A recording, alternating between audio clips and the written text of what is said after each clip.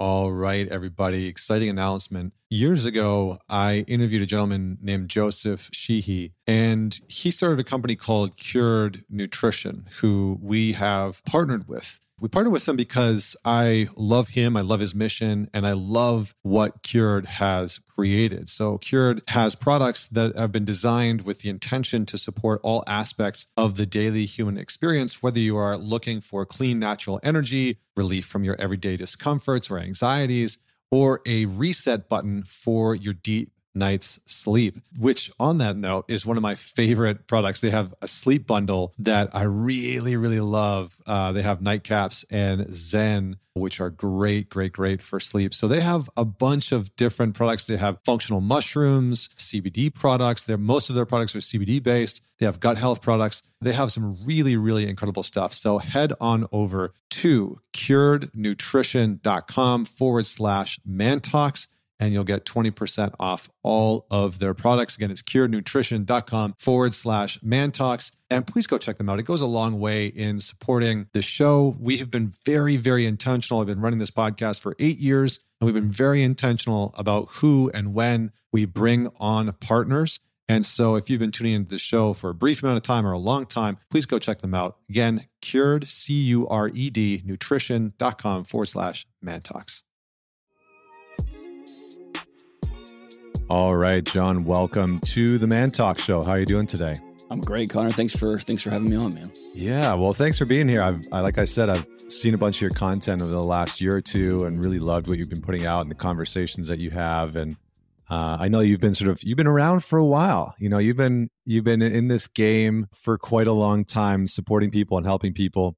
And so I'm very excited to get into your work and, you know, your latest piece of work, which is building a non-anxious life, which I think is very timely for a lot of people because there's a lot of anxiety. There's a lot of social anxiety. There's a lot of existential anxiety. There's a lot of individual, relational, health anxiety. There's just a lot of anxiousness, I think, that's floating around. So, but before we dive into all of that, tell us a story about a defining moment in your life that made you who you are today. It's just such a good question, man. It could go 100 different directions. Here's the one that just popped into mind. I was a loud mouth, brash idiot growing up. Like I followed Pantera around and I had a bunch of friends who were missing multiple screws. And so I was very good at getting a group riled up and then slowly stepping back where my buddies would get into these shenanigan brawls. And that was just like kind of my thing. I'll start it and then these tough guys. And then we'd all talk about like, yeah. And I spent my teenage years in various mosh pits of punk bands and metal bands. Anywhere I could find a mosh pit, I was going to go. Well, it was when I got my first big boy job after college. I was the dean of students at a small university. And I had this moment where somebody said something to my wife as we were coming out of an event. And I remember thinking, what are you actually going to do? Because there's always that voice in the back, like, you're kind of a wimpy, skinny, punky, loudmouth idiot. And so I picked up a phone book and we just went down the phone book. If you don't know what a phone book is for you younger folks, it's when they used to print off parts of the internet and just drop them on your front porch. And so I went through the phone book and found Fight Gym. And this was before MMA was a thing. And I just went to this local kickboxing, wrestling, jiu-jitsu gym. And they were one of the first in that area. And it was between Albuquerque, New Mexico, and Dallas, which, if you know anything about MMA, that's kind of the birthplace. Like Ken Shamrock and all these, and John Jones, all those gyms were going back and forth. And so I just walk in, and it was 3:00 in the afternoon. I knocked off work, and this 26-year-old male nurse named Mateo I outweighed him by about 80 pounds, and I was about a foot taller than him. He was so lovely and so sweet. Connor, he beat me sideways. It was just a workover. And then the coach came out and was like, hey, actual practice starts at 8 p.m. tonight. I hope to see you back. And I went home, and then, dude, I went back. And that was a defining moment. I loved the competition part of it, but I also loved I want to go back and figure this out. And then I just fell in love with the whole thing. But that gave me, as I entered into grad school and kept going into doing harder and harder and wilder things with my professional career, my personal life, that was the moment. Are you going to go back after just getting worked? I mean, I had everything proven to me, which was you're not very good at fighting and you can't really do anything to protect your family. You're just kind of that guy. that talks a lot. And it was that moment of, I'm going to go back. And I didn't stop going for years. And it was a good confidence boost. So that was one of those before and after moments for me. I love that. I love that. And, it was very funny because like I wasn't a Pantera kid, but I was definitely like Metallica, Green Day, Slayer, and System of a Down, all sort of like in that vein. Mm-hmm. But, it's interesting because do you think that there's something within most men that we at some point in our lives need to test our physical capacities? Like I think Jordan Peterson has talked about this, love him or hate him, love and hate the rest, wherever you stand on the Jordan Peterson field. He said something around all men should know that they're capable of being dangerous, some iteration of that.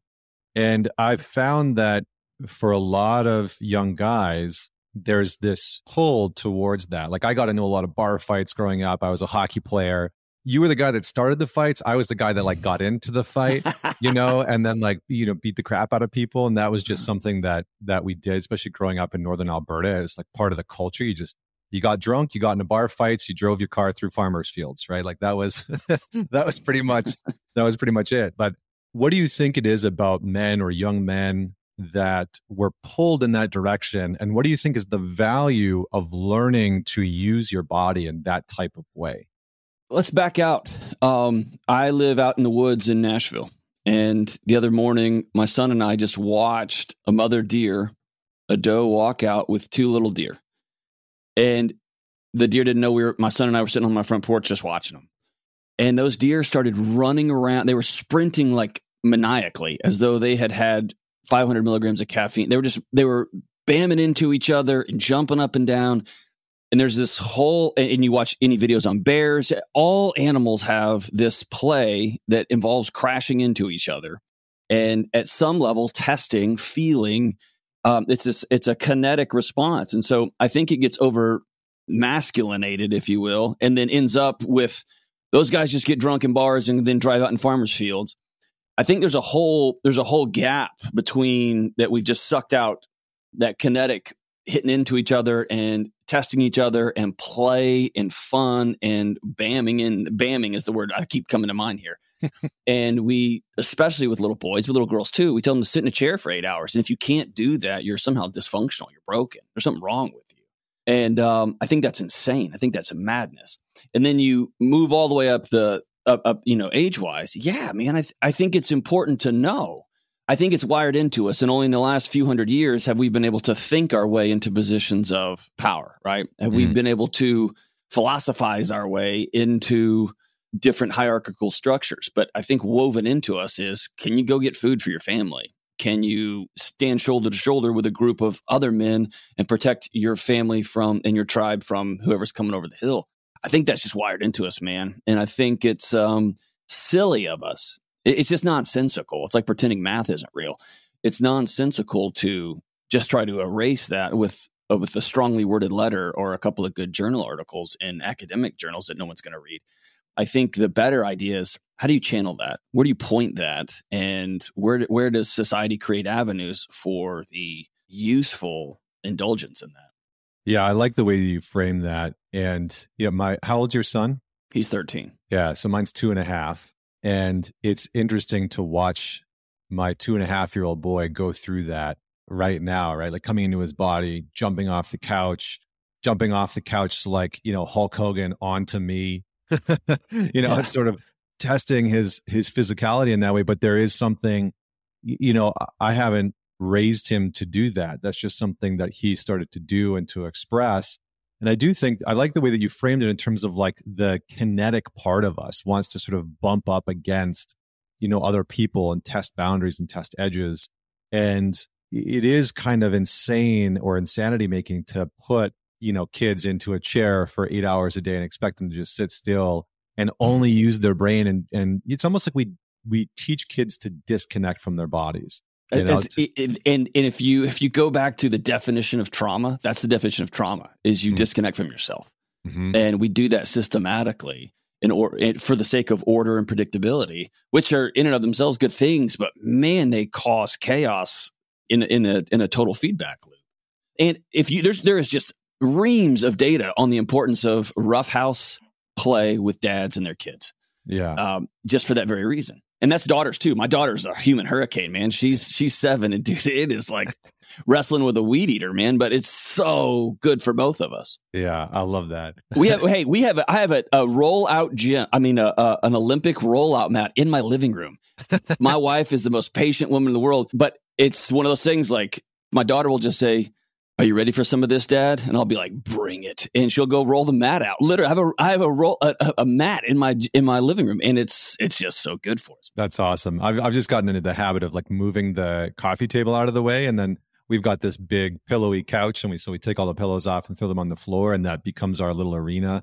That's amazing. My son will just go wild on it. But I want to. The reason why I'm going down this path is because I've always, and I don't know if there's data to back this up or if it's just sort of an inclination, but I've always had this sort of inclination that part of the reason why specifically, and I'm going to stick to men here, but we can broaden it out to just people, but part of the reason why men are starting to become more and more anxious in some ways is because they're so disconnected from their physical form and what their bodies are capable of, or even having some type of relationship with their body outside of, okay, my body drives me to work, and then I sit at my desk, and then I go home, and then I eat, and then I watch Netflix. I think part of this anxiety that's starting to brew up in a lot of people is that there's this disconnection from physical form in such a huge way. And so I want to start to go down this path of, and again, I'm going to mostly pull us towards men, but you broaden it out to just people in general, wherever necessary.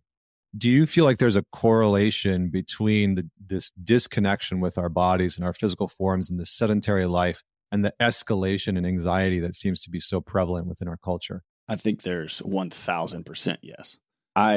For your listeners who don't know, I spent 20 years in higher ed. I'm a nerd as a researcher and a professor and as a dean of students. I'm just a dork of nerds, nerd of nerds, as my friends call me.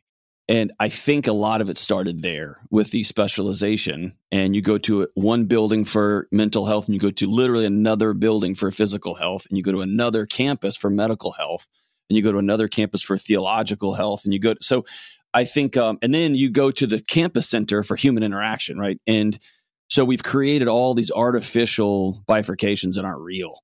And I 1,000,000% agree with what you just said. We've told a generation of person that good mental and emotional health is getting all the thoughts in the right order and sit and talk and sit and talk and sit and talk and sit and talk. And if you can't sit and talk, dope up. And there's a place for sitting and talking. Absolutely. And there's a place for what a exquisite sliver of history we live in where there's such powerful medications for certain things.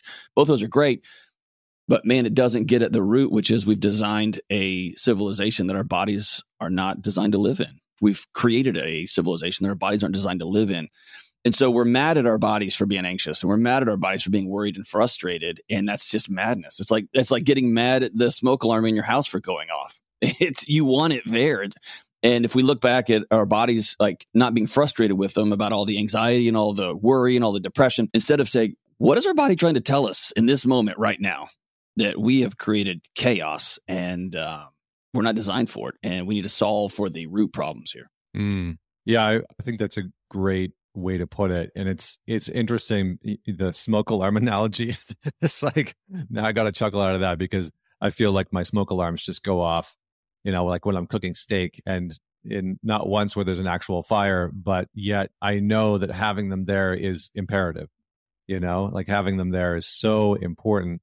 And it seems like that's a good analogy for what happens in our body, in the sense that oftentimes the alarms are going off in our body for reasons that we don't even know about, or, that don't even make sense to us.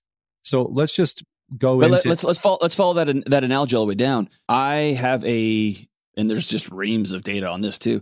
I am a sensitive guy, and not in a pejorative way, but my smoke alarm, if you will, my anxiety alarms are very, very sensitive. They go off when the hot water's too hot, right? And there's steam in the house, and it goes off when you're cooking eggs in the morning. My wife, the house has to be caving in on itself, and she's like, we should probably get out of here, right? So her calibration's different. The work both of us have to do on either side of that barbell is not to go up and pull the batteries out. and just, or smash it with a hammer and say, whew, that thing can't make any more noise.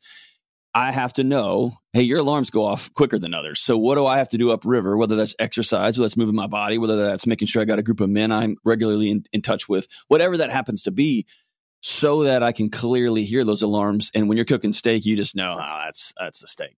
You don't instantly go, fire everybody out, because you know, right? And my wife has to know, I don't tend to feel that until maybe the tipping point has already passed. And so I need to be extra alert for when those things might start chirping at me, right? And so I think all of us, the work is figuring out what our alarms do and what they don't do, and then making our adjustments on our individual lives upstream. So for you, anxiety, I'm going to give you a two-pronged question. One is just, can you, because there's a lot of talk about anxiety nowadays. And I'd like to just sort of get your individual take on how would you define anxiety? What is it? And then secondly, what are some of in your experience in working with people, what are some of the biggest quote unquote causes that are feeding into people's anxiousness? So anxiety, just cut and dry, is simply an alarm that your body sets off. Generally speaking, now you could have some brain lesions and epilepsy and things like that, but on the whole, your brain is sounding an alarm that's telling you that you're not safe, or that it has identified a scenario, a situation, or an environment that you're not safe. It can also set off when it finds you that you're alone. Like, we are wired in to be in a tribe, and 250 years ago, if you'd found yourselves on the northern New York plains in the woods and your tribe had left you, you were probably going to die. You're going to die of exposure. You're going to get eaten by something. You're going to run out of water. So our bodies will sound every alarm we have when it notifies it that we were identified as alone. And our alarms will ring when we lose autonomy or freedom in our life, when somebody else is deciding what we do. And we think instantly of that just jerk boss, right? Or that guy that just, you're going to be here and answer my emails within 15 minutes. We think of that. Some deeper levels that we don't think about is, if you owe somebody money, if Toyota Motor Company is telling you what you're going to do tomorrow, or your mortgage company is going to tell you what you do tomorrow, your body would be failing you if it let you sleep deeply. It would be failing you if it let you focus on sex and reproduction. It would be failing you if it did anything other than screamed at you to say, hey, if you say one wrong thing at work or put one wrong thing on Twitter and you get fired, you lose your home, you lose your car, you lose your food, and your family goes. And so if you can literally lay the U.S., both collective and individual debt loads, and it maps right on top of the trend line for anxiety and depression in this country. And that's just something we don't think about, right? And it's just become so unintentional. Of course you go get a car loan. Of course you go take out a 30-year mortgage. But your brain is designed to keep you safe. It doesn't care about how good a deal you got. If you go even further, our calendars are so chaotic. And if you miss if you're 2 minutes late to one thing at 8 a.m., the whole week is shot. Our Little League coaches are telling us, our son's Little League coaches are telling us what we're going to do for the next 7 years of Saturdays and Sundays, and where thousands of dollars go. Somebody else is running our life in so many different areas. And when your body knows you are not driving your own car, you're in the backseat of your own life, it will sound the alarms for you. So really, I like Wendy Suzuki. She's a professor up there at NYU. She calls anxiety friend, right? She says it's good. I don't, if it's my friend, I've been doubled over. So if it's a friend, it's not like a person I want to hang out with a lot. But if I reframe anxiety as when I start feeling anxious or burned out or worry, and by the way, there's a clinical anxiety. I think I just got kind of done with that. It's become a colloquialism in our culture, and it just refers to any sort of discomfort. But dude, when I feel anxious, if I can just stop for just a second and be curious, like, what's my body trying to tell me? Oh, me and my wife need to sit down right now. Or my kids don't want to be in the same room as me. What's happening in my life? Man, now you're talking about anxiety is a pretty good indicator on your dashboard. And that's it, man. That's it. I don't want to over dramatize it. That's what it is. No, that's perfect. I think as you were talking about the debt and overlaying that on anxieties and depression, I mean, I think this calendar year was the first year that the United States citizens' credit card debt topped $1 trillion, right? So Americans now have over $1 trillion in credit card debt. And I mean, listen, I I get it. Like I remember being in debt where my credit card was just maxed out and they just kept raising the limit on it. And it was just maxed out and maxed out and maxed out. And I always had sort of like $250 to $500 little tiny breathing room, right? It's kind of like just sipping air, like you're in water and the room's filling up and you're just kind of sipping air from the top of the room. You know, it's like living like that is very stress inducing and anxiety inducing. I'm curious to get your take on, with the cultural shifts that we've seen, so the societal shifts that we've seen over the last few decades, do you think that men and women have different avenues that cause them anxiety? Like, do you think that men have different things that are causing them to be anxious in their life? Yeah, I mean, I think it's all going to distill down to some sort of identification of a lack of safety, but I think that's going to manifest differently, right? Mm-hmm. My wife has notoriously, we go into some place and I start chit-chatting with somebody and she'll grab my arm and say, we need to go right now. And when we were first together, I'd be like, come on, we're having fun. That guy's just being loud. 100% of the time she said, we need to go. It ended up being an issue. Something popped up. And so now, after being with her for a quarter of a century, when she says, hey, we need to go, I smile and I grab my stuff and I say, hey guys, I'll see y'all later. And we leave. And I don't even need an explanation anymore. It's right. So she has an innate sense that, hey, there's something about to set off. I think in men, there is an innate, where is our tribe, and shame. We're not enough. And when our body begins to feel like we're not enough, we're going to be on the outside of this thing. We either have to band together with a group of people, which currently in this ecosystem is who we all hate together, not what we're all constructively doing together, but who are we all against, which is such a navel gazing way to burn your own house to the ground. And you start looking for not ways you can go solve problems, but people you can point at. And it feels like you're doing a thing with a tribe, but it is just a nasty, gnarly cut rate substitute for actual shoulder to shoulder. We're solving this thing. We're going to get food. We are going to build, right? It's much easier to burn to the ground. And I think that's the difference. I mean, you've seen that for generations in the Middle East, right? Instead of seeing a tall tower and saying, hey, I can build that too. It's, you see a tall tower and nuh-uh, you're not going to have a taller tower than me. Let's knock it down. And I think we are on a bullet train towards that cultural attitude kind of rolling over on us too. I call it Titanic syndrome. Remember when you may be too young, when the movie Titanic came out? I don't care who you are. It was the most extraordinary spectacle ever. I cried. I cried twice when I saw it in the theater. One of those times I went by myself, Connor. That's how manly I am to admit that out loud. And everyone I went with, the toughest, biggest, like everybody was like caught up in that spectacle.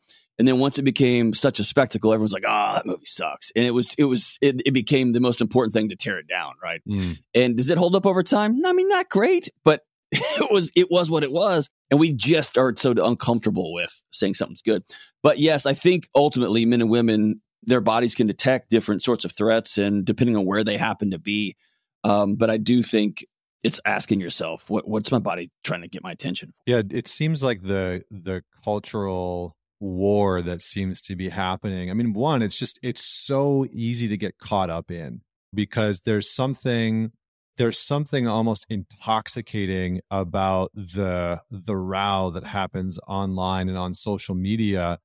And it's so easy to have your nervous system be hijacked. Like I've been saying on my show for a while, like the people who are the most successful in the next like 10 to 20 years are going to be people who are able to regulate their nervous system underneath duress, when there's stress and duress online and offline, because so many people have become so easily hijacked by the narratives of social media and getting in the culture wars and getting into political wars. And yeah, I mean, it's almost like it gives us this illusion that we're a part of something. I like the way you said that, which I think ties into one of the things that I was going to bring up, which is that it seems like on average, this isn't like the rule across the board, but on average, I would say that men are just generally lonelier than women.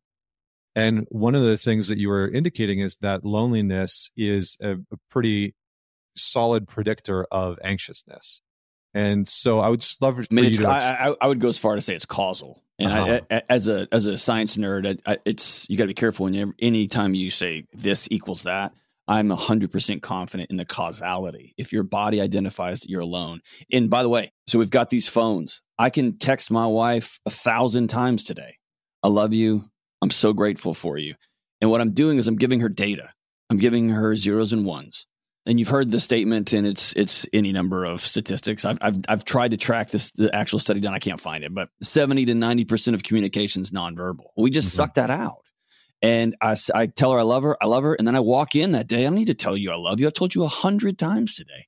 I go get my drink. I sit down on the couch. I throw my feet up. I turn the TV on, and her body says not safe. Her body says that guy's avoiding us.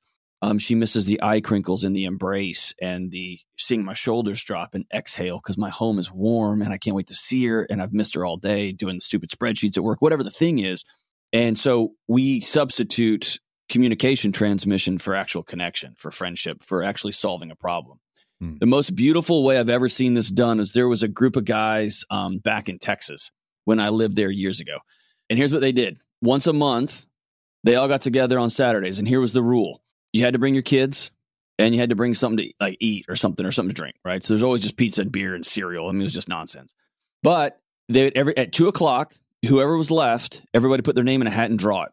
And then 30 days later, you sent out whatever you wanted done. And a whole herd of people would show up to your house and like electrical work. We need to change the bumper out. I need someone to paint the bathroom. I need 4 guys to move 6 yards of sand over here.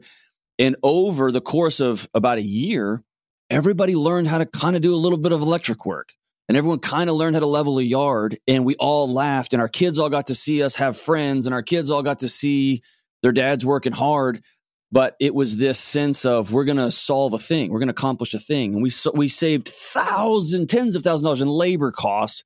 We all learned some stuff. We all laughed really hard. Some guys got terrible paint jobs in their house, right? That I'm sure they had to hire back out. But it was this sense of we're going to stand shoulder to shoulder for something, and that's to take care of it. So that's just one example of, man, I think if men, and I even heard this recently that, and I'm still letting it roll around, that over the last 25 to 50 years, the male obsession with sex and what kind of sex and how like increasingly erotic and alive we have to is a proxy for a lack of connectivity in our day-to-day lives. You take men over thousands and thousands of years, millions of years who dug holes together and went hunting together. All that's off the table. And now I sit in a cube next to somebody with my headphones on. My body needs that connection. And so all of that gets dumped on my romantic partner at home, on my wife, and that she has to make all that aliveness. That's on her, right? And so I don't know there's any data to back that up, but it sure rang true to me. Well, I would imagine that that's a hard one to try and put some research around, but I would agree with you 100%. You know, I think I've seen that in a lot of men where, you know, they come out to a weekend or they come to do some work with us. And a lot of the challenges that they're facing is that their relationship, right? Because it's almost always like there's something going on in my relationship. I don't know how to deal with it. It's in a crisis point. You know, what do I do from here? And when I start to dig in, almost always part of the issue is that there's no one outside of the relationship supporting the individuals in the relationship. And they can't carry that much. We're not designed to carry that much. No, it's terrible. I can't be a co-earner and a co-worker and a co-partner and co-therapist, smoke show hot 24/7 and your therapist and your roofing buddy. Nobody can do all of those things, right? It's your poet and also your finance it's madness what we've dumped into these relationships. I think you'd make a good poet, John. I think you'd probably be okay. I think your wife has probably got some good poems from you. My wife actually gets up every morning and writes poetry. And I do not. Yeah, but I think that's one of the big pieces. So I know this is maybe a little bit away from what we're talking about, but can you maybe point to some of the things, because you've talked to a lot of people, can you maybe just point to some of the things that you believe are pulling male friendships apart, specifically pulling men into more atomized, sort of lone wolf experiences? I mean, if I just walk it back, my granddad, David Delony, was a World War II vet. He fought Nazis shoulder to shoulder. And then he came home with all of that trauma and sat in his recliner and put up a newspaper. There was no groups to go talk. There was no veterans groups to go, hey, let's go hang out. There was maybe the rally or whatever, but that wasn't his jam. And so he got involved in a local church in a very managerial kind of way, not in a relational kind of way. And he sat behind a newspaper. He had 3 boys and his daughter, and they're all savants. They're all brilliant. And they all saw, you do life by yourself. You do life by yourself and you go get what you can get. He also grew up in the Great Depression, so he straightened nails because he had to, right? They had a big coffee can full of string. I remember that as a kid. Like, what is this? And it's just wired in. So my parents' generation got the very clear message, you are on your own and go get what you can get whenever you can get it. And they just happened to create this dope little thing called a credit card at the time. And so it just became unlimited. There was no breaks. And so I think where I sit and the men, 15, 20 years younger than me sit, is we have no models. We have no mental map of dads who had friends who go hang out. And even I think about this, I've become pretty pathological about it. Like anytime we watch the fights every time, we go do things together. But my son doesn't see that. He doesn't know that. He just knows dad's not here. And so I've had to find very intentional ways. My friends, I'm notorious for, if you invite me, my son's coming, unless it's going to be, we're out till midnight being stupid or we're going to some Dave Chappelle show. It's probably not kid friendly, right? But other than that, like if you invite me hunting, my son's coming. You invite me fishing, my son's coming. My daughter's coming with us.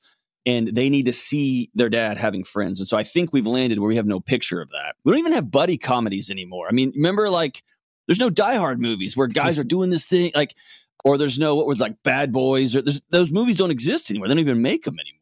Yeah. And so we have no picture for what it looks like. We do have a lot of lone wolves. And then you hand somebody a cell phone and Andrew Tate comes up on the thing and says, follow me.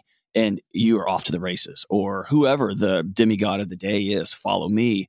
And I remember, dude, my dad was a homicide detective and a SWAT hostage negotiator. He was a bad dude. And so I heard the stories and I saw him, but I didn't see all the camaraderie because I was a kid, right? I wasn't going out with him. And so I didn't see all him shoulder to shoulder with all these guys making hard calls and then him going out and doing the thing. And then halfway through my childhood, he quit and became a pastor at a local church, at a giant church there in Houston. And so I got this toggle of my old man, but I was desperate for somebody to look at me and say, you've got power and strength too. And that was just, there was no, that wasn't part of the culture. Pantera gave me that. And I remember shaved head Phil Anselmo standing on a stage, screaming his head off and saying, you can get up and go do it. Right. And I really believed in the old punk rock message back in the 80s and 90s was the system's against you, go get them. You know what I mean? Like they were 20 years ahead of where we are right now. And that I bought it full sale because I didn't have another picture, right? I had this awesome picture of this badass dad, but I did not have a you can too, right? And so I think men are desperate for somebody, especially in proximity, to put their arm around them and say, you can, and you have value, and I expect more of you. And not only that, I'm going to give you a roadmap too. And I think you either get all these roadmaps with no expectation, accountability, or you just get people screaming at you, you do it. And we can't all go out and run 200 miles like David Goggins on a Saturday, right? And so there has to be an in-between, which is mentorship and connection and friendship, and bring your son along, even though you're going to shoot less deer and catch less fish, even though your bowling league is going to suffer because your kid's 13 is going to throw it in the gutter every time. You're playing a 30-year game, man. And so I think there's just no roadmaps. There's no models for this. And then it's going to take a generation of men putting their arms around younger men and saying, come with me. Yeah. You know, there's a lot in what you're saying, because I think it almost sounds, maybe to some listeners, it almost sounds like too simple, you know? And I think that that's the catch. Like what I'll say is I had this moment with my son yesterday, actually, where I'm like you. He's 2.5, but whenever I have the opportunity to have him do anything with me, he will come and do it with me. Even though he just, like, I took him to go wash the car the other day, you know, at the wand wash. Like, he doesn't understand what the hell's going on, but he's just so freaking excited to get to help me. And so yesterday I had this moment where I packed up all the garbage. He helped me take all the garbage and all the cardboard, and we have this long driveway and the stuff's all at the end. And so we pack it up into the car and then we drive it all the way down the driveway and then down the road where the garbage bins are. And I had this moment where I pulled pulled up to the garbage. I threw everything out. He helped me throw everything in the garbage bins. He's so excited. He goes back in, he opens the door, gets back in the car, and we drive back to the house. And as we're coming back up the driveway, I started to cry. I started to get really emotional. It could make me emotional right now as I'm talking about it. And I realized that those were the things that I missed out on as a kid. You know, those were the moments that I was like dying for as a young boy. And it hasn't been until I've had my own son where I've actually realized like, oh, that's the loneliness that's lived inside of me. You know, that's the thing that I've been battling for so long. It's just this kind of vacancy that's lived in me that I kind of knew was there, but didn't really know how to identify. And it's been in these moments of having my son and bringing him along and having all these different experiences where I've been like, oh, that's it. That's the thing that I was craving for. And I think that I'm fortunate in the last, decade that I've really prioritized building out exceptional relationships with the men in my life. But I didn't have that before. And I think it's part of the reason why I bottomed out. And so I want to double click on that. Like, please. As you're talking, I kept thinking one sentence, this is fatherhood. Mm-hmm. It is not the big spectacle and the big, like, let's go on a camping trip with a sword and I'm going to knight you. That moment's good and important and fun, right? But like my buddy Lane Norton, he's the weightlifter extraordinaire and probably the smartest guy on protein on planet. He always is laughing because I'll text him, hey, what about this? What about this? Hey, call me real quick. I need to ask you this. And he's like, dude, you are majoring in the minors and you are tripping over $100 bills to go pick up pennies. Like what you just described as fatherhood. Mm-hmm. And there's a little 9-year-old boy inside of Connor asking, what was so wrong with me that you wouldn't even take me to take the trash out? What was so wrong with me that you wouldn't even take me to like help your buddy move his boat that fell off the thing? Like, and that question haunts us. Mm-hmm. Right? What was so bad about me that my dad wouldn't even fill in the blank? Yeah. And I think you mentioned it. I've had some great conversations behind closed doors with some of the best neuroscientists, some of the smartest guys on planet. And we've gone round and round a little bit, but I think we have over intellectualized and over dramatized. And as I've traveled the country over the last 3 years, completely away from scientists and just sitting with guys who own gas stations and small business owners and single moms and truck drivers, there's a desperation. Can you help me right now? And it's like, yes, turn your phone off and call a friend over and get whatever crappy casserole you have left and y'all eat that together. That's how you turn this whole ship around. And you can go down, listen to all the nonsense. You got to have this app or this thing or this whatever. AI is going to get to know your freaking neighbors. It's not hard. I mean, hold on. Getting to know your neighbors is excruciating, but intellectually, this isn't hard. It's not hard. It's just really difficult. It's hard just to eat less than you burn and to lift weights 3 to 5 times a week and then to do some cardio. It's hard to tell your wife that you love her and hold her hands in your face. It's hard to get down on eye level with my 7-year-old daughter when she's driving me crazy and actually listen to her and let her be heard instead of me just barking orders 4 feet taller than her. None of that's like innately. I mean, that's how you turn this whole thing around, man. And that's kind of been my thing is, dude, we're going to take all this drama and data and all the stuff. I'm going to let the dopamine researchers do their dopamine stuff. And I'm going to let the whoever's do the whoever stuff.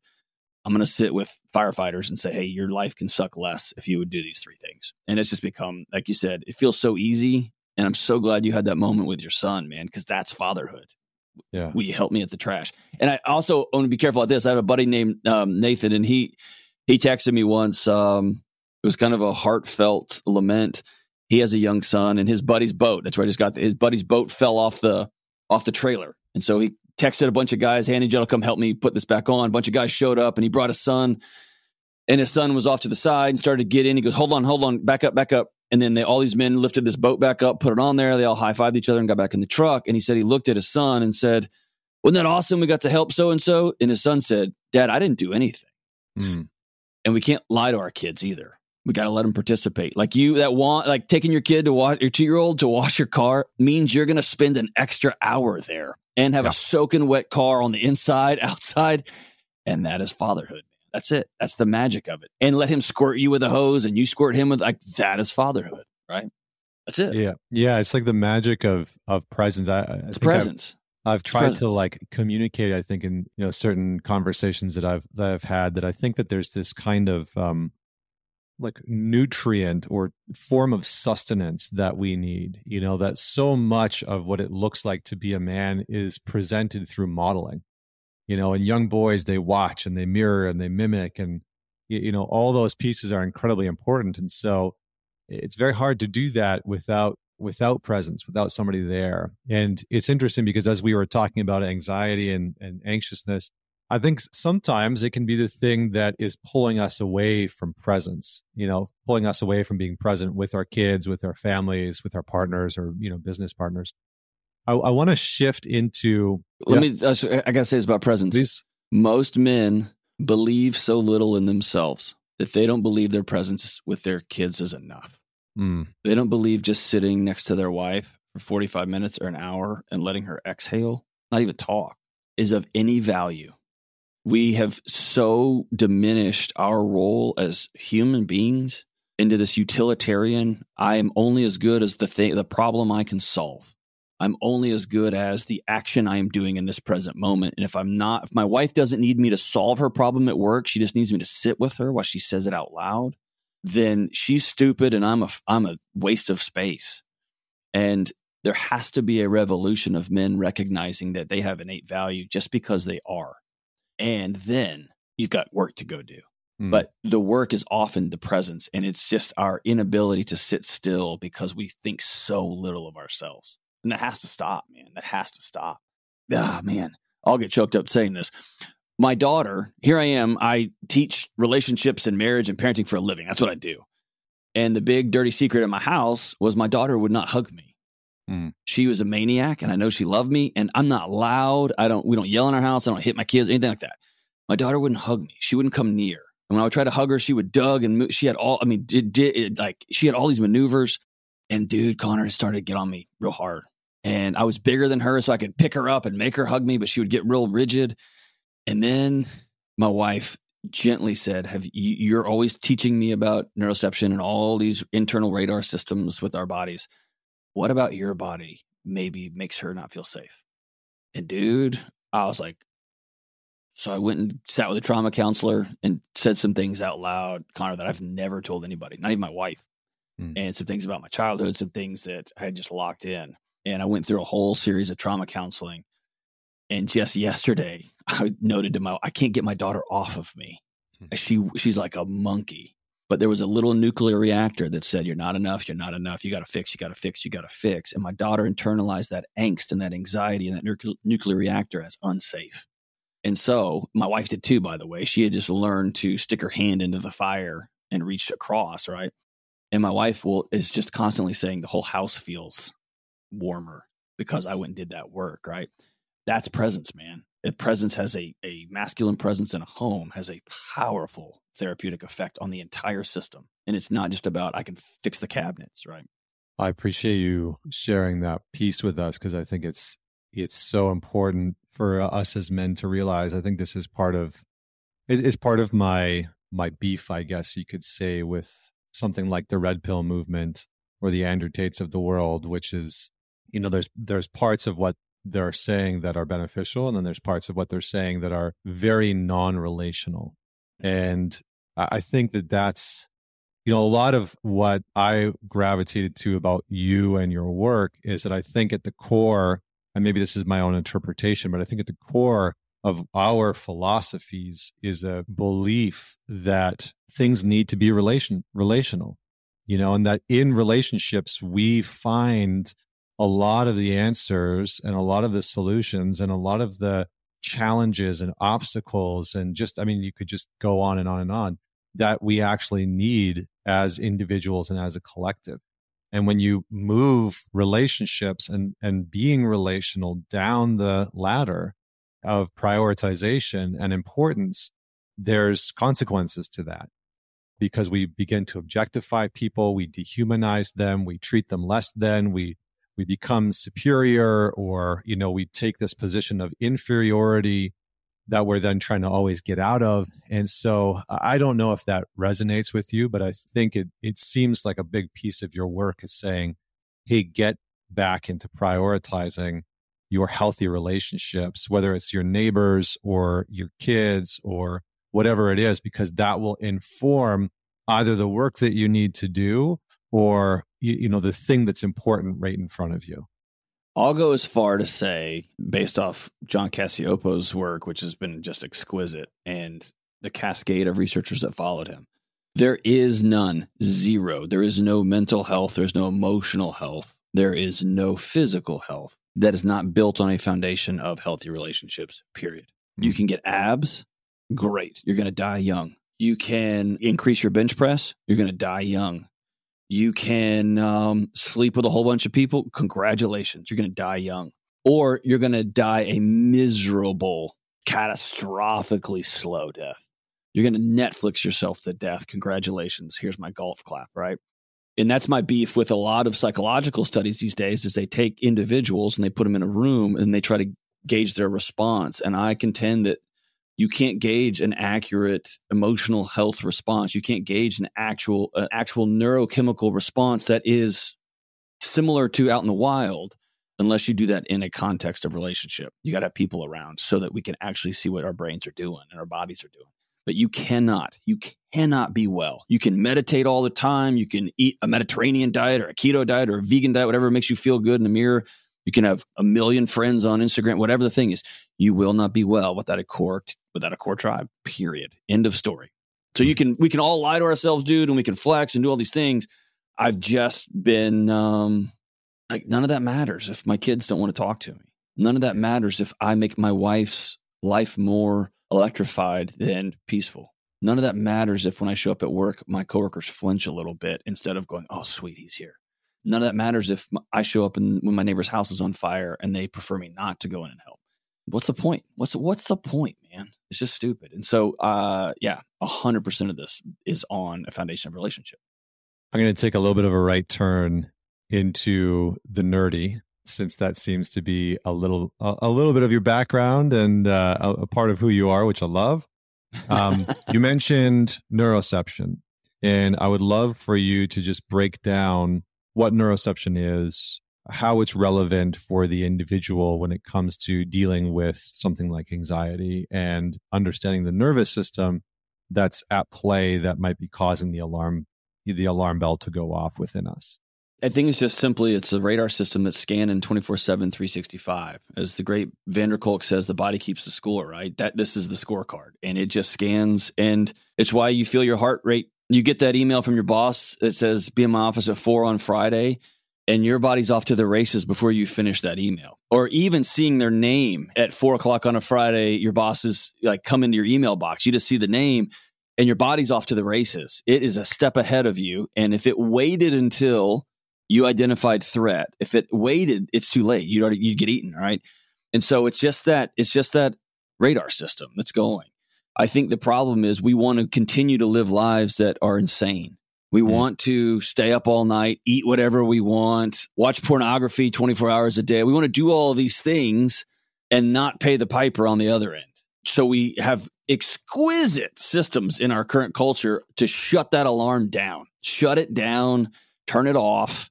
Yes, this relationship's not safe. Dude, I used to do this thing when I was a dean of students at the law school in Texas.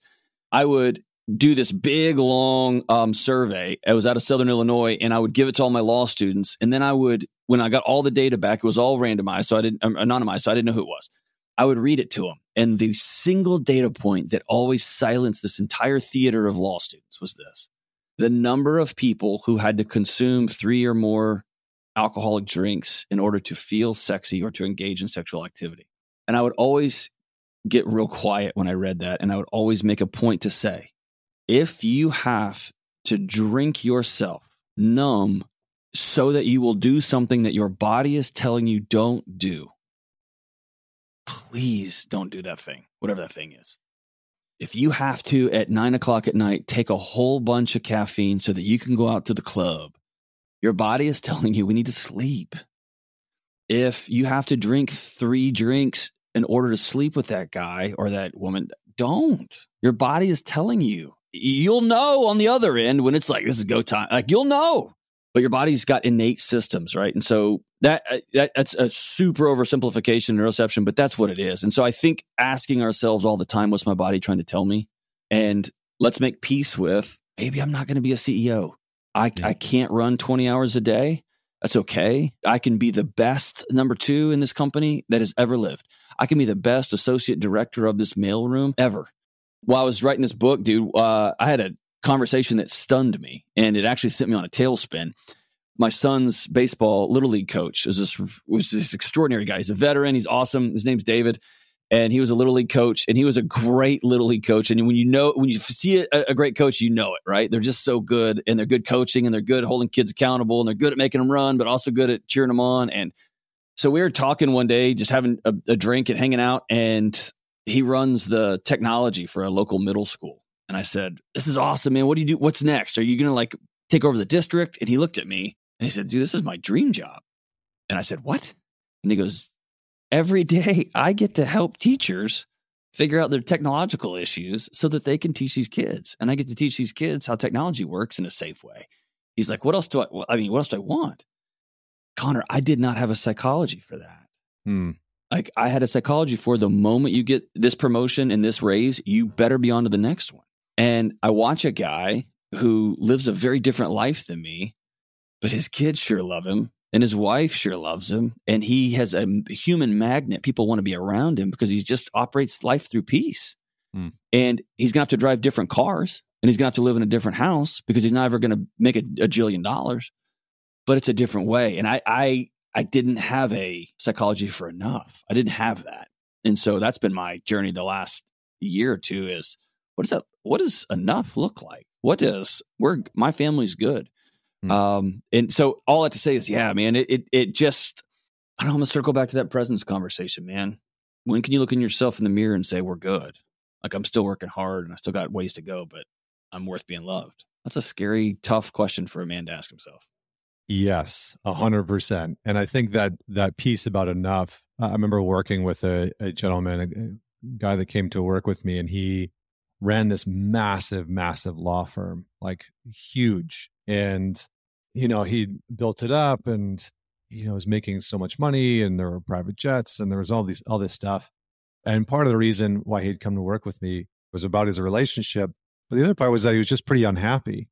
And I said, in your ambition towards whatever it is that you're building, did you ever have a point or a piece of your vision where you knew that it was going to be enough, where you were going to be able to say, I'm satiated, this is good? And he's like, well, no, not really. And I said, well, I think my guess is that you actually don't know what to do with yourself when you reach that place. Like, you actually don't know what to do when you create the space and the time to actually be present. What I've learned in working with rock stars and entrepreneurs and doctors and, just men from all walks of life is that it is insanely confronting for us to actually get present and slow down. Because when we do, there we are, right? There we are every time. And it's the thing that so many of us are running from, is just us, is just what's happening in our mind and our bodies and the thoughts that we're having. And I love what you were saying, because in some ways, I remember reading about polyvagal theory and sort of diving into that, and then studying polyvagal theory and learning that, the vagus nerve that runs the entire length of your torso up into your brain, which is the main highway between your brain and your body, actually has 80% of the pathways into the brain and only 20% from the brain down. And so it's like, wait, your body's sending 80% of the data up to your brain, and your brain's only sending 20% down? Like, I thought that I think before that I was like, oh, my brain totally controls my body. And I was like, wait a second. Like, that's a bit of a mind screw. But so all of this to say, I think that we can do a better job of getting present. We can do a better job of slowing down, that finding moments that are just enough. Like, I try and look for a couple of those every single day. Every day, I'm like, is this enough right now? Having coffee with my son. Let's take it out of a character cowardice, bravery realm or courage realm. And I think that's where we lose a lot of men, is we make those moments. You either do this or you're a coward, or you suck at being a dad. Dude, I think most men would give up anything for that. To have their kids want to come sit in their lap, or to have their wife be so grateful that they were home, not like that, most men are wondering, like, why does my wife not like me? And I think it's a skill set issue. And so if I look at it as a set of tools in my toolkit I don't have, a great story here. Like, so in my previous job, I was on call 24/7, 365 for almost 20 years. That was just the nature of that job. My wife knew at any moment's notice, we're going out of town, we're going whatever. If someone's going to kill themselves or was going to die by suicide or there was I'm out. And I may come home in 2 days, but we're dealing with this situation. I'm going to end up at some hospital and I'm going to end up telling some parent that their kid has passed away. Like, that was just the nature of my life. And I took this job and my boss was walking through and Dave was doing media later that night or late into the evening. It was about 7:00 and I was reading some nerd journal articles and he stuck his head in and said, "What are you doing?" And I said, "Oh, I'm just finishing up this thing." And it was for work. It was legitimately for work. And he said, "Go home. I've been a boss for 20 years. I've told everyone, I'm like, you need to go on home." They're like, "Okay, cool. But you gave me this project I got to finish. So I'll go home when it gets done." And I said, "I will. I'll go home." And he looked at me and goes, No. Right now, get up, go home." And I kind of looked at him and it was not he wasn't playing. And I looked at him and he said, "If you're no good there, you will be no good here. Go home and be with your family." And I did. I got right up. And what I learned over the next few weeks was I did not know how to be a dad from the hours of 5 p.m. until 8:00. I knew how to swoop in at 7:30, wolf down a meal with everybody at the table and act like I was dad of the year, and then razz my son a little bit and talk to my daughter for 3 or 4 minutes, and then bedtime. I didn't know. I mean, and I'm embarrassed to say that, but I didn't know how to just be a presence in my home that was, "Hey, how are you? How was your day?" Just listen without trying to solve everything.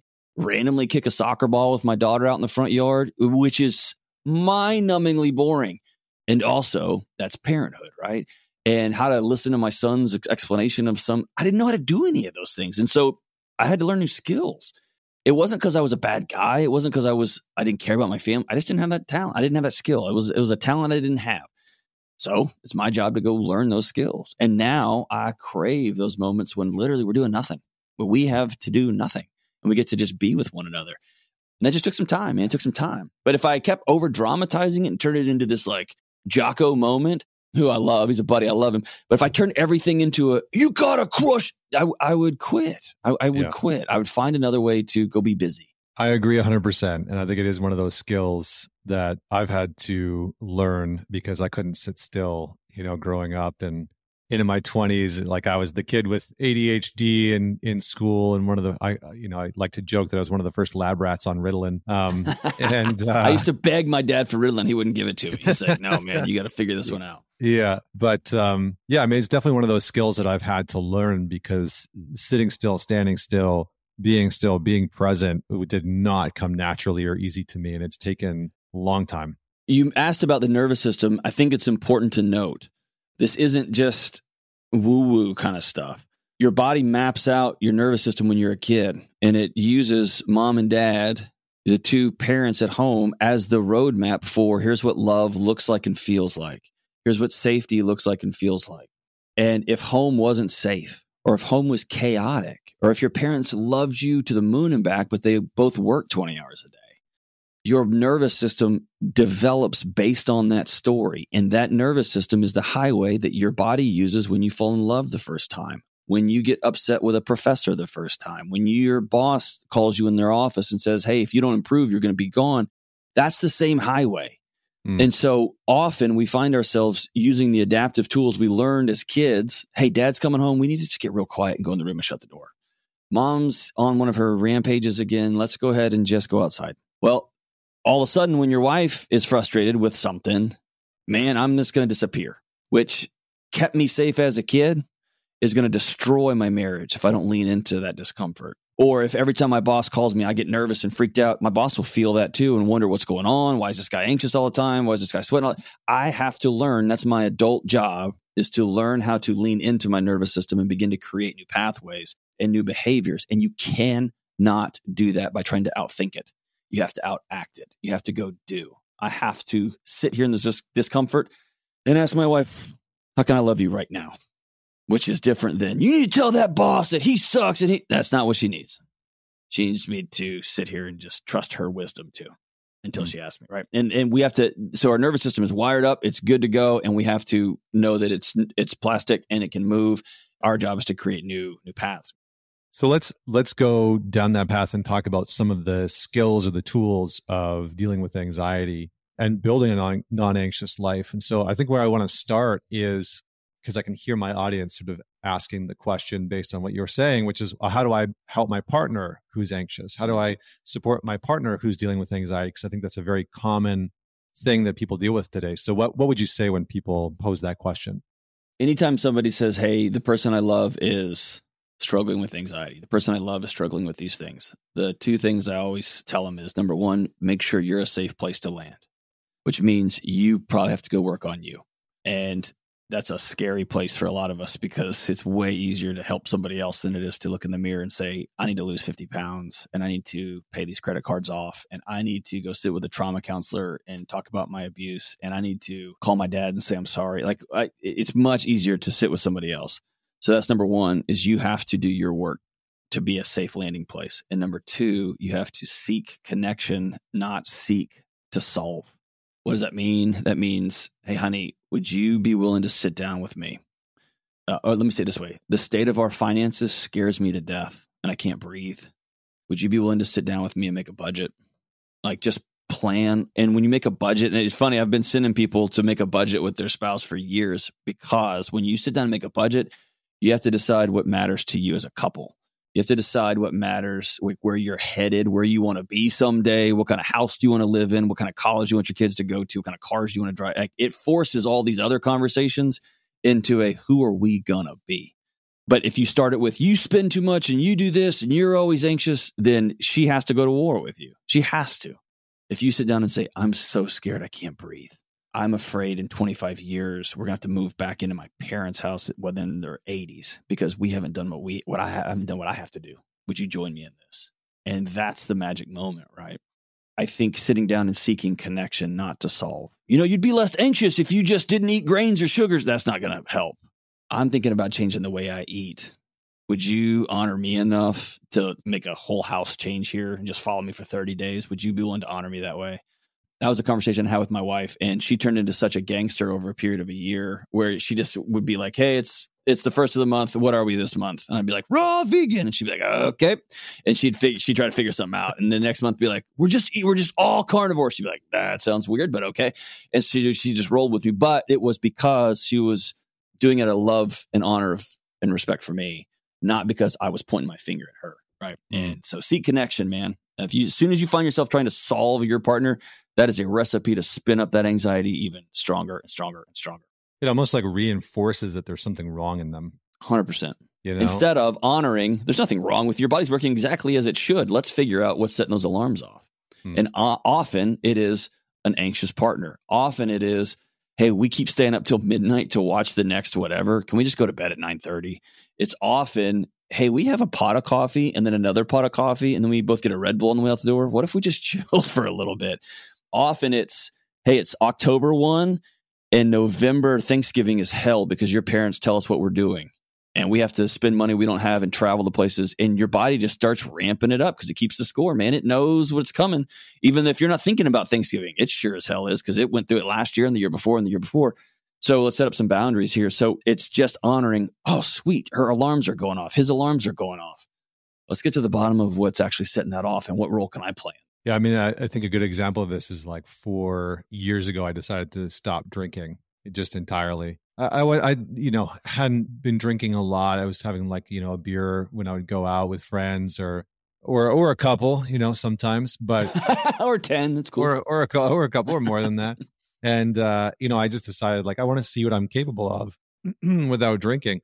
And my wife was like, well, what about when we go out for dinner? What about, if we have, Italian food, are you going to have a glass of wine? And I was like, well, no, I'm going to see what this is like. And so she didn't join me at first, but then probably about, 5-6 months into it, we went out for dinner and I said, you're going to order a glass of wine. And she said, no, I think I'm okay. And then, a couple months went by and she hadn't had any drinks. And I was like, are you joining me or what's happening here?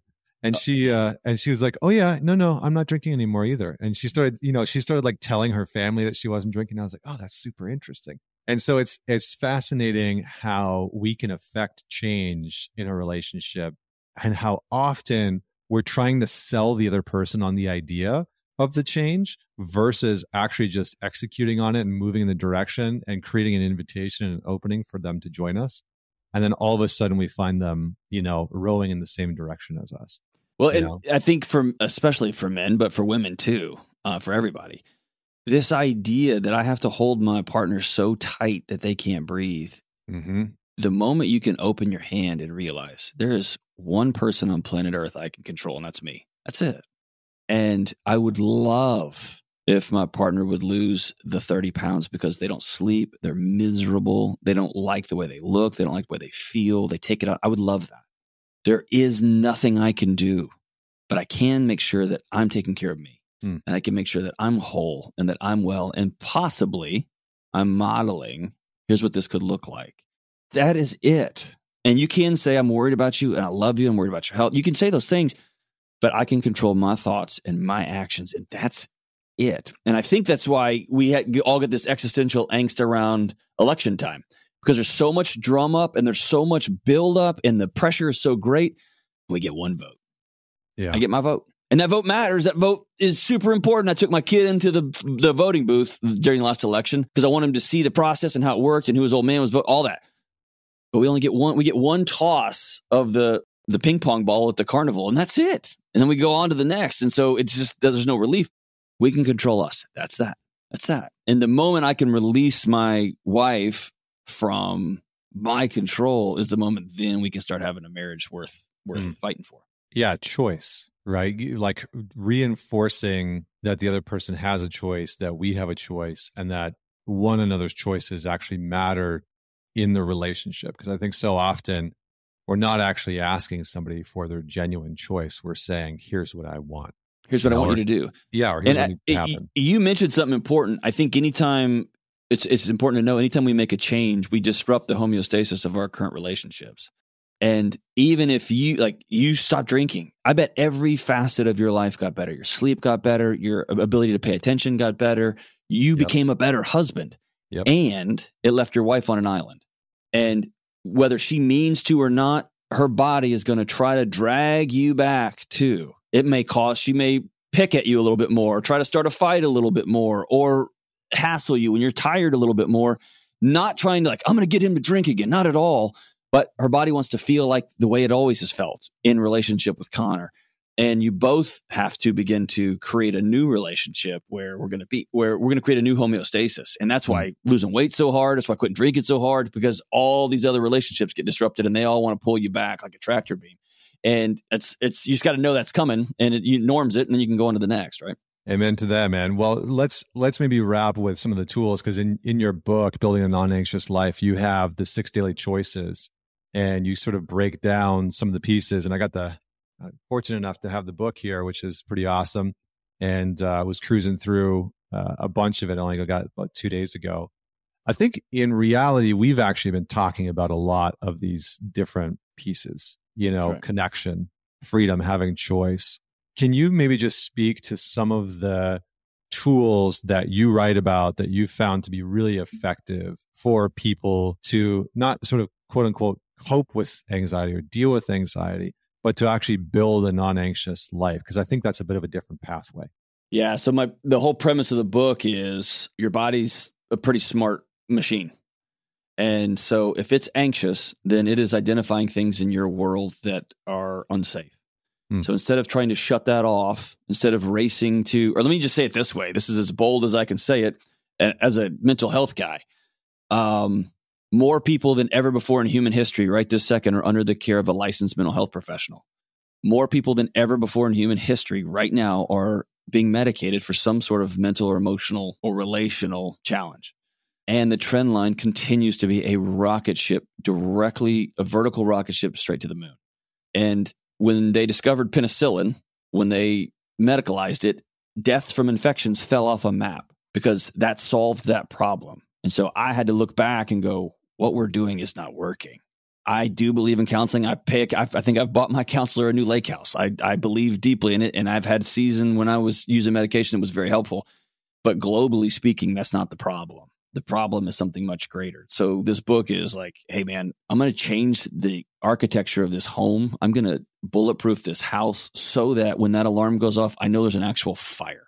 And so you can't do any of that unless you choose reality. And I think we have to be cognizant of, we live in the age of distraction, and our brains have been hacked, our bodies have been hacked, and we haven't been hacked. That sounds like nefarious. We handed it over, right? We hand it over on a daily basis.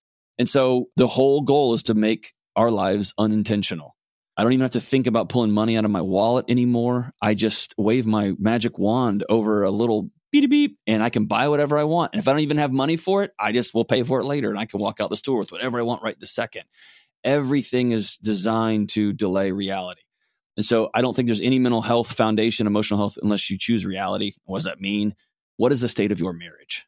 What is the state of your relationship with your kids? And if your kids are anxious, that's almost always a function of the environment they are living in, which means you as the adult in that house, it's on you to begin to make changes, right? And that's a very unpopular thing, but that's the truth. Kids absorb tension in their environments. What is the state of your health? What is the state of your weight? What is the state of how much you honor your body? What's the state of your relationships with your parents and your friends and your community? So you got to own reality there. And then we move into, as we talked about, you have to choose connection. Do you have a tribe? Do you have a gang? And this is especially challenging in, like you were talking about, the elite company. When you talk about military veterans, when you talk about elite performers, you talk about entertainers and musicians, their worlds become so small because they cannot have a single conversation without somebody wanting something from them. Or if you're playing with a band in front of 50,000 people or 10,000 people or 2,000 people, the cohesiveness that it took, the months of rehearsal and practice and common mission to get to the point where you could play on that stage, and then you perform that stage, and then you all go home, and then Dan, your neighbor, comes out in loafers and black socks to mow his lawn, and he's like, "Hey, Connor, what's up?" Like, it's just a hard jump. Or if you've been to war and some other group of men and women were willing to die on your behalf, and then you come home and get dropped off into some suburb somewhere or some apartment, it's very difficult. Your body knows what that anchored connection feels like, but you got to go do it anyway. You got to go make friends and connection and be awkward and weird and invite people to your house and to say yes to things even when you're tired. You've got to go connect. The next one is you have to choose freedom, and that's about calendar and finances, and that is about boundaries. That is about who is running my life. How do I put myself back in the driver's seat of my life? And then you have to, what's the other ones? You have to choose mindfulness, which makes, if you say that word, it sounds like some old dude with a beard sitting on a cloud somewhere. All I'm talking about is curiosity and awareness.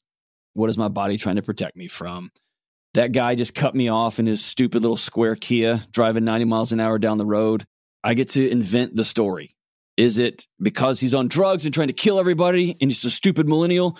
Or is he trying to get to the hospital before his wife dies? I get to pick which one of those stories I chase down and choose to internalize. One of those is going to give me empathy and peace. One of those is going to kill me sooner. I get to pick, man.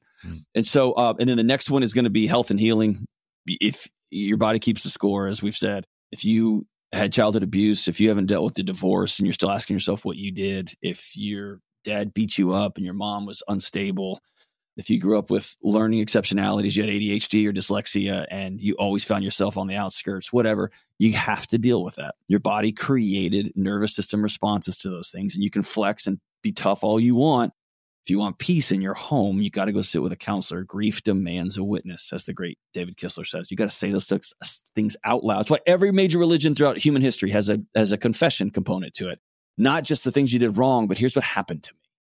And the body craves that. And health, man. If you live off Red Bull and cigarettes, your body's going to be anxious all the time, right? And then the final one, this is probably worthy of a whole other podcast conversation. And as I finished this chapter, I hit send, and I remember thinking, this is going to get me in trouble with everybody. And I've had conversations directly with Jordan about this, Dr. Peterson about this. I've listened to some exquisite work by Esther Perel. So we've got everybody on both sides of the conversation, of the aisle here, if you will. This is the first generation in human history that walks outside and looks at the sun and said, we did that. We have a completely untethered society. And throughout all of human history, we looked to the sky and had a series of gods or a god or some sort of system that was bigger than us that we took a knee to in submission. Because if you walk outside and look at the sky and say, God, please make it rain or my kids die. That's a different level. But now we've solved for hunger and we've solved for water. Can we pump it out of the ground? We've solved for all these things and we've gotten really arrogant about it. And so I don't believe that you can be non-anxious unless you have some sort of belief system where you are tethered into something bigger than yourself. Or as David Foster Wallace says, everybody worships. And if you worship beauty, you're never going to be beautiful enough. And if you worship your money, you will never have enough. And if you worship your cars, you'll always see that little dent. So I'm not going to prescribe what it is. I'm a Christian guy. Everybody's got a different belief structure and system. You have to take a knee to something. You have to believe in something bigger than yourself. And you have to go all in on that. I even have some atheist friends that I love dearly. Our kids play together. They're some of my closest friends. They believe deeply in the birth and life and death. We are a part of a bigger system, a nature system. Great. Whatever the thing is, you have to take a knee that you are not the center of the universe. I guess the last existential thing I'll leave you with is all the psychological theories over the last 150 years end with self-actualization, with us being this shining beacon on top of a pyramid. And I think if we look around at what Freud was talking about and where we are now, what Jung was talking about, where we are now, we are actualized. We have everything. We have everything. And we are terrified because the center doesn't hold. The self was never designed to hold up the universe. It was designed to take a knee to the universe and say, please reign. And I think that is paradoxically the cap on the non-anxious life. So that's the 6 choices. And if you make those on a daily basis, on a monthly, a yearly basis, if I'm always checking in with reality, checking in with who's running my life, checking in with my relationships, etc., the alarms will begin to silence themselves because I'm going to deal with these other things. Right now, I don't owe anybody any money. Me and my wife made that decision 10 years ago. We don't owe anybody anything. If I got fired today, I'd be pissed. I'd be mad and I'd be sad, heartbroken. I wouldn't be anxious because I wouldn't be on to the next thing because I'm not worried about my family starving, right? And it's a totally different, I got to sell this property because I leverage it. I don't have any of that stuff. We're going to figure out what's next, right? So it's just living a non-anxious life. I love that. There's a lot of pieces, and I just threw a lot at you there. No, I agree. I was like looking at I'm like, oh shoot, like I only have a couple of minutes here, but pick one to pull it apart, man, if you want. Well, no, I would love to. What I just was going to say is I would love to actually have you back on at some point to talk about that last piece because I do think that it's important. And I've been a huge student of Carl Jung and developmental psychology and Gestalt. And one of the things that Jung said is that at the beginning of every, kind of like what you were saying, which is at the beginning of every spiritual journey, at the beginning of every good therapeutic modality is the step of confession and admission. And it's such a huge part. It's not the only piece, but it is a huge part of it. And then the other thing that he talked about in a huge amount of detail, especially towards the end of his life, was that a lot of the crises that was going on within individuals were spiritual problems. So much to the degree that when he started to work with people who had addictions, there's a story about him working with somebody that ended up leading to the development of AA in some capacity. I don't remember exactly what the connection is there. But he essentially said, you don't have a psychological issue, you have a spiritual one. And so you need to go down a spiritual path because it's a spiritual problem. And I think in our culture, it's hard when we have this, massive ballooning of spiritual but not religious people, which there's not a problem. I think I probably fall into that category as well in a lot of ways. But when there is a disconnection from the self and the individual being the ultimate, right? Like when that's the belief and there's a disconnection from there are things that are bigger, there are forces that are bigger, right? Even just nature. I can walk out into my yard. We have 5.5 acres and feel quite small and be like, oh, this is, something that I live within that's quite a bit bigger than I am, that wasn't man-made. These trees were here before I was born. And right? they'll be Not here just long before after I got you're here. gone.